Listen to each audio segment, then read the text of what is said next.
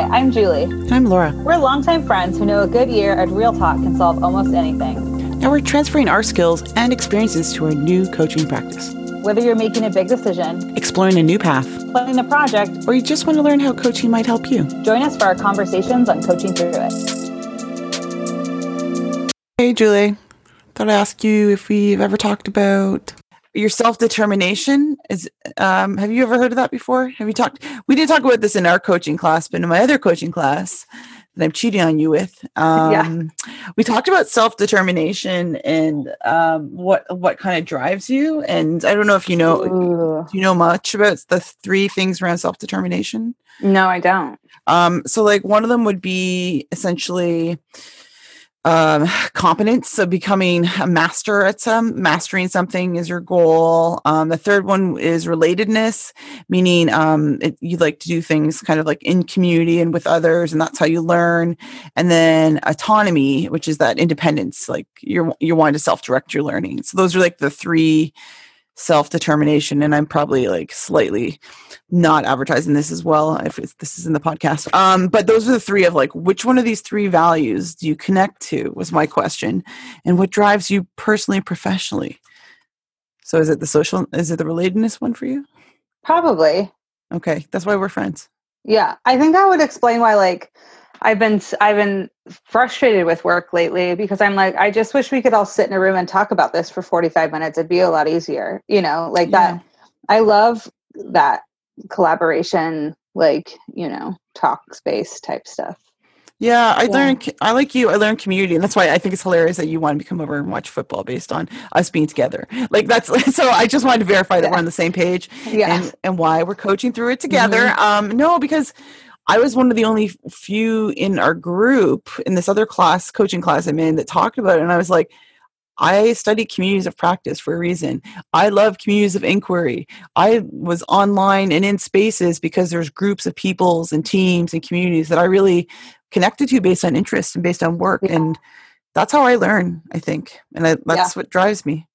Well, I'm also like a kinesthetic learner. Like, what about you when you think about like learning a skill? Like, I would much rather learn by doing, which I feel like is supported by in a community space, right? Like, yeah. And I think the community space for me is us doing this podcast as an example. Like, mm-hmm. I am doing this out of, like, we're not making the big bucks in podcasting. We're doing it to share knowledge. And I think by expressing it to others digitally, that's why I blog. That's why this is why I podcast. This is why I do a bunch of stuff in what I consider an online community space, still loosely.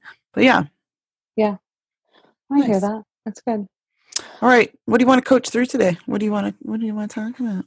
Concept? I would love to talk a little bit more about using tools, right? So I think, so we had class this week where we talked about the core motivations. That's what it is. I was like, it's based off the Enneagram. What is it actually called? So it's called the core motivation handout based off the Enneagram.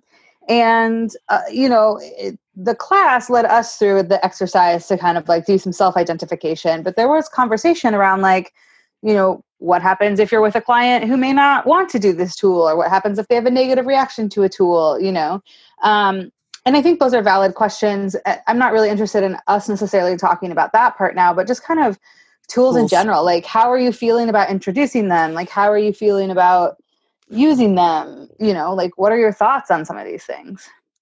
I was kind of skeptical at first, but now, and this is maybe because I'm in a weird headspace, like this tool, the core motivations, like was to look at 9 different types and figure out where you most prominent from. And I'm also in like a study space for another exam that in talent development, that I actually was just like, oh, that fish diagram, which is a problem and action or solution, would also be like, so I'm actually thinking about maybe not the tool itself or the exercise or activity. And you're right. You have to be in the right mindset. You have to be in the right like framing for your client. But I think sometimes tools could really open people up because it gets them to apply something in practice in some sort of, it's either an activity, an exercise, or something they have to think on.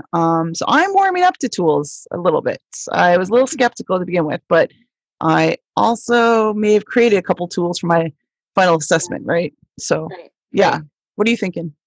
I think what I'm nervous about, as you're a new coach and kind of like navigating some of these things, what I'm nervous about is like, will I pick the quote unquote right tool for the right time, which I think is all just experimentation. And I don't even think that's an accurate question, because I think the right tool, like the client makes it the right tool, right? Not necessarily like a question or a topic that you're working on. It's where's the client going and what's going to be useful for the client for sure.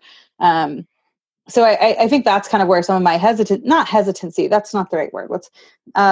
Feelings of being unsure are kind of sitting in that space of like, I want to make sure that what I do is useful for the client and not just like a waste of time, right? Because some of these tools take a minute, or you assign them as homework. So it's like, if you assign them to do this core motivations work as homework, and they come back and they're like, that was an hour and a half and it was worthless.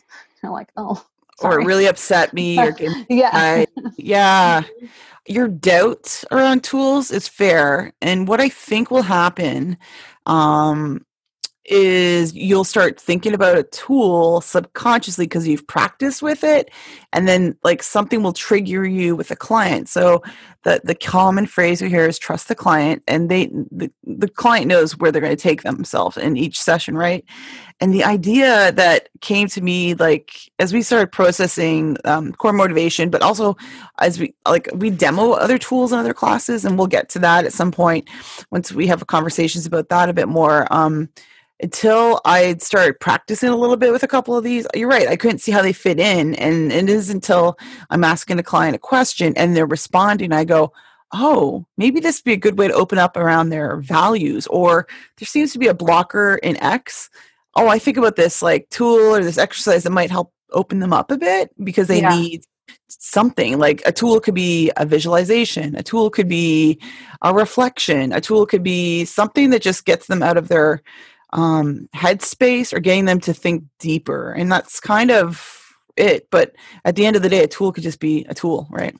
Yeah. Well, and that last part you said, I was gonna say, I think a tool is very useful in getting a client to think deeper, which I know is something that you've been talking a lot about lately in our classes, just like wanting to have experiences that like go deeper, or really like what's the second level question, and I do think a tool is a really good way to do that, particularly for clients who might feel who might sort of dodge that deepness, right? If you were to just ask a question, but a tool might allow you a different entry point to that conversation. So there's definite value in those, right? It shows new perspectives. It gets the brain thinking in a different way, like you were saying. All right, you're dancing around what I was talking about. Or a good deep question could be it, right? A question that's hard hitting, and upfront might be it. And this is something that I back channeled with you because we're really good students and pass notes digitally in class. And I think, and I'm concerned with, we have a great cohort we're learning with, but I worry that people are afraid to like hit the hard question. And this is where we haven't gone into motivational questions yet, powerful questions we've talked about. But like, I think there are some ways that you can ask a really good question that goes beyond any tool. And maybe that just hasn't happened yet. Julie and I can't coach ourselves because we've talked our instructor out of letting us be paired together, but maybe we need that. So that's our own fault. Lesson learned. Right. Trying to like be good students, and in the end it has backfired. Yes. Yeah. Do you think that, like, so I worry that people aren't asking me questions because I could skip around a lot and kind of feel like I know as a client, because we do these practice sessions, tools are good and they're safe. And maybe that's why I was a little skeptic, because people can hide behind a tool as a coach and you can talk around things with these tools. But the real crux of it is asking deeper questions is really what's going to get you to reflect on it. So like these core motivations, it doesn't really matter which one you are, although I did try to self-assess everyone in the class as we went through. Yeah. I do think it gives, if they could talk out the why and the how they feel this way and what's bringing this out in them and where they are now, I think it's more powerful. And maybe we don't get to those questions, like the next question, really well. Yeah, I think though, so I know for myself, I don't want to, speak for other people, but I think part of it is being new to this is this notion of that pressure to go deep, right? And so I think I stumble because I'm trying to make the second question the question that unearths all of these issues and all of this root cause. And that's not realistic either, right? So how are you just really trusting the client, right? Like the client might not want to go deep. And so like forcing that on there isn't the answer, I think. And I don't think that's what you're saying, right? But I think this notion of like, take it deep. There could be other like situational things that are going on or other things that the coach is reading from the client that are preventing that from happening. Or maybe the coach is unsure about what might come up and how they might handle that. And so I think there's different things that could play into that necessarily. Not even just, and I would disagree actually with like a tool preventing that from happening. Because I think a tool, like for me, it's like learning styles. Not that that's what a tool directly maps to, but I think you never know what's going to like be the thing for a person that kind of opens everything up. Yeah, and I still think there's a hesitancy, and I haven't had that myself. So I've been okay with asking the people the next question and peeling back a layer that people didn't want to peel. And it's brought out like emotions, positive, negative, sad ones. And I think it's been, for me, in practicing coaching and coaching with clients, it's hard and it's vulnerable and it's raw, and I want to experience more of that as a client. So I personally, as a client for folks that I've been practicing with, there's been one or two kind of conversations I've had that really got there, and I was like, all right, you nailed it. You're calling out what I'm not calling out, or like I'm saying the things I should be saying out loud that I haven't before.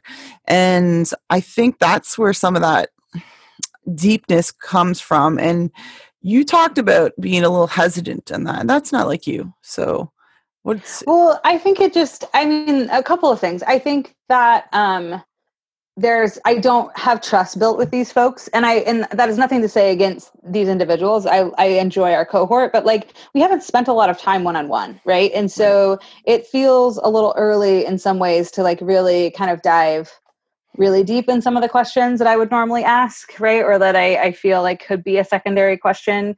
I've shared before, like I'm really struggling with this line between, I think it was, if I could critique kind of some of our instruction, I would say that like, I think this notion of coaching is not counseling was drawn too hard for me, at least, or for my learning style, the way that my brain took it in, right? And maybe it's because I have a background. Well, I have a psychology degree and a background in psychology, but you know what I mean? Like, it's like, I have coursework in that area. I've done graduate courses in that area. And so I wrote a very distinct story about what that looked like once that was said.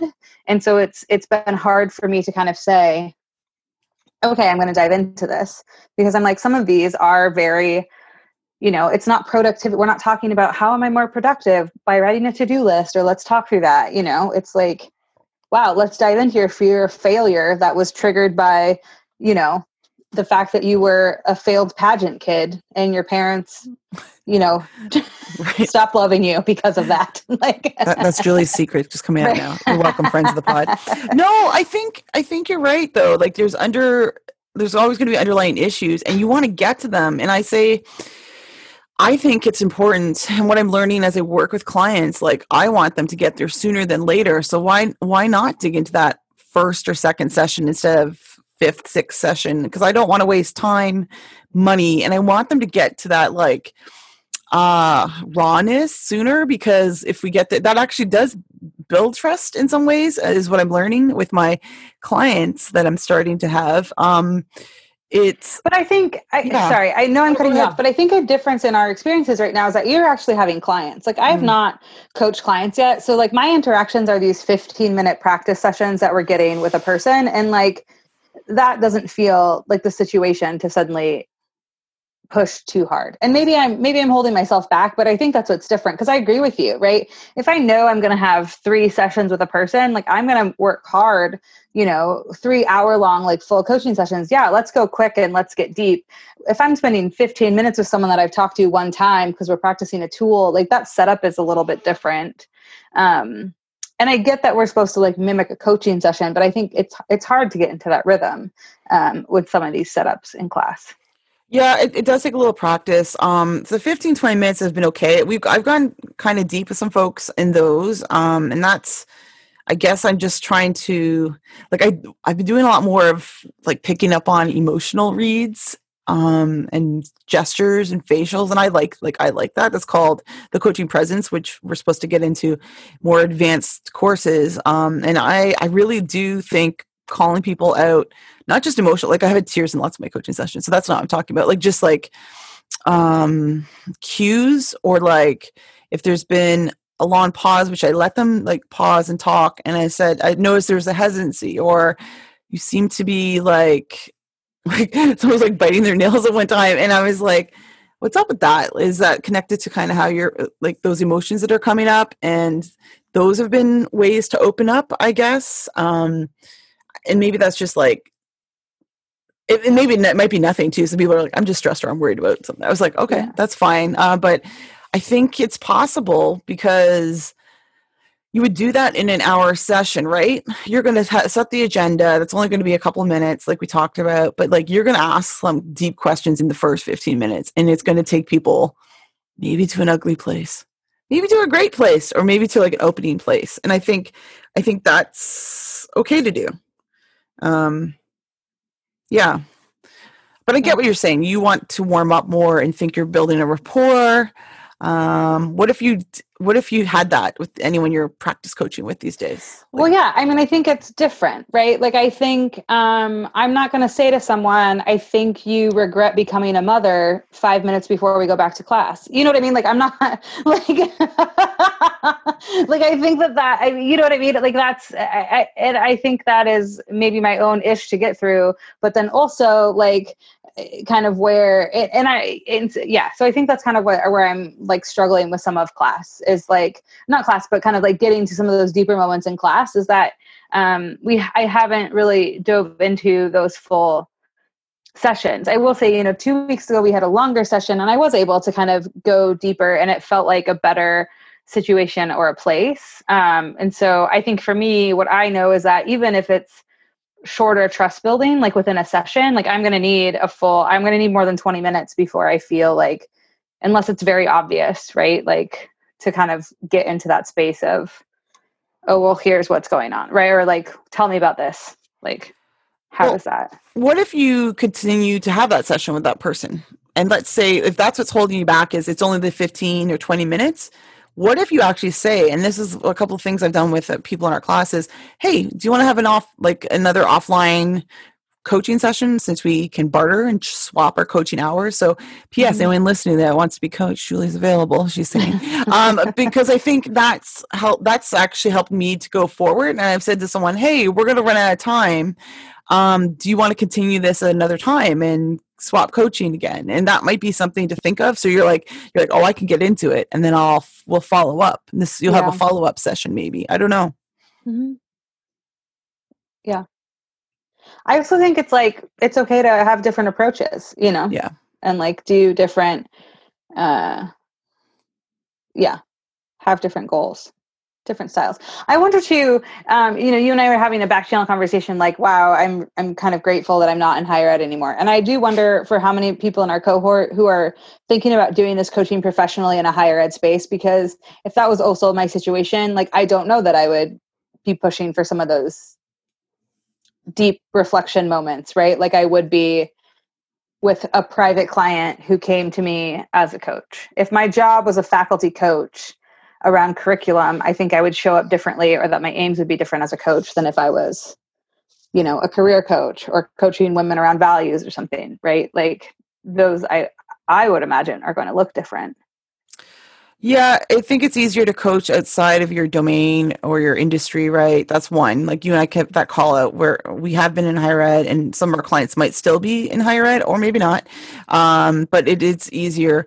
I don't necessarily think it's impossible. Like I think we could still have folks coming to us because they know us of our expertise or area or previous background or current background even. And I think we still serve them. Like what I see the coach being is that person that like helps to facilitate that opening up of the client and letting them like come up with answers and reflections. And it's what I ideally always love to do in advising. Like I'm doing the same thing, like help me to help get you to help yourself. And I love the idea that coaching isn't it isn't a forever thing. Like it's meant to say, we're going to work through some stuff in partnership led by your focus.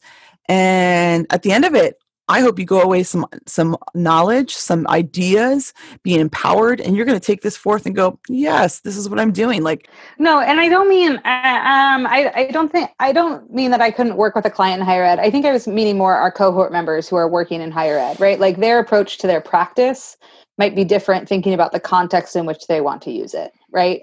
So if they know that their role is as an employee to do this work, right? Like I think like we have a cohort member who is professionally an ombud, right? So I imagine her coaching style as an ombud is going to show up differently than her coaching style with private clients, right? And maybe not show up differently, but like her strategy or techniques might be slightly different, right? In those roles.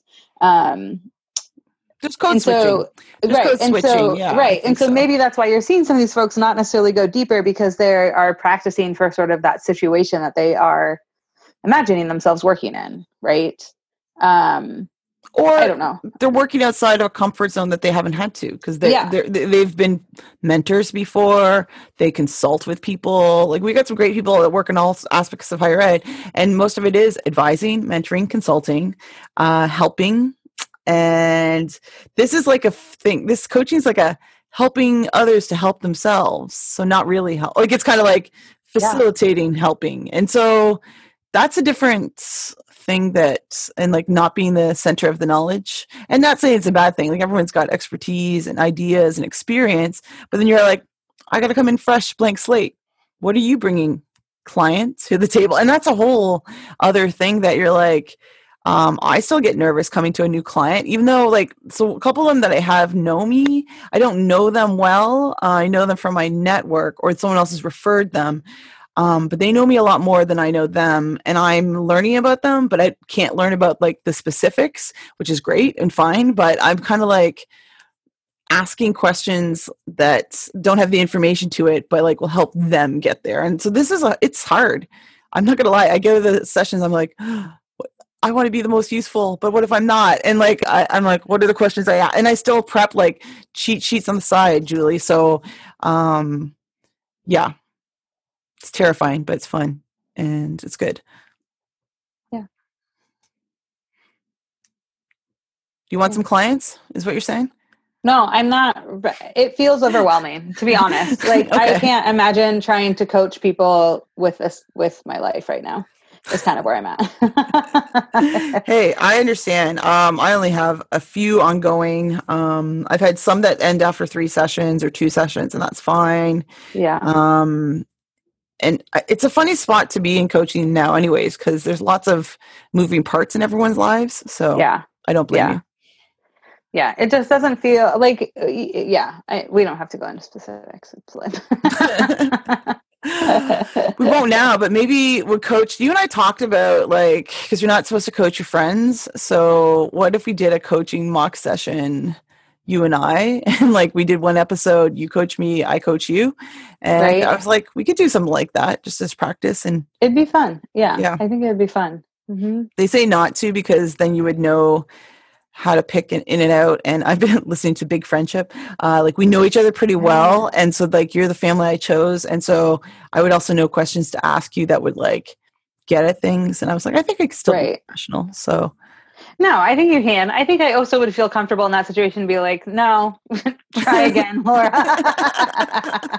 Whether it was because I didn't want to go there or like, it wasn't the exact right question, but I think it'd be, Yeah. And it would be coaching like on this kind of ICF model, which is following these standards. Ethically, we are not to coach people. So people ask us all the time, you shouldn't coach any family, friends, close friends. Yeah. And it is easier to do that, like to refer someone else elsewhere. Mm-hmm.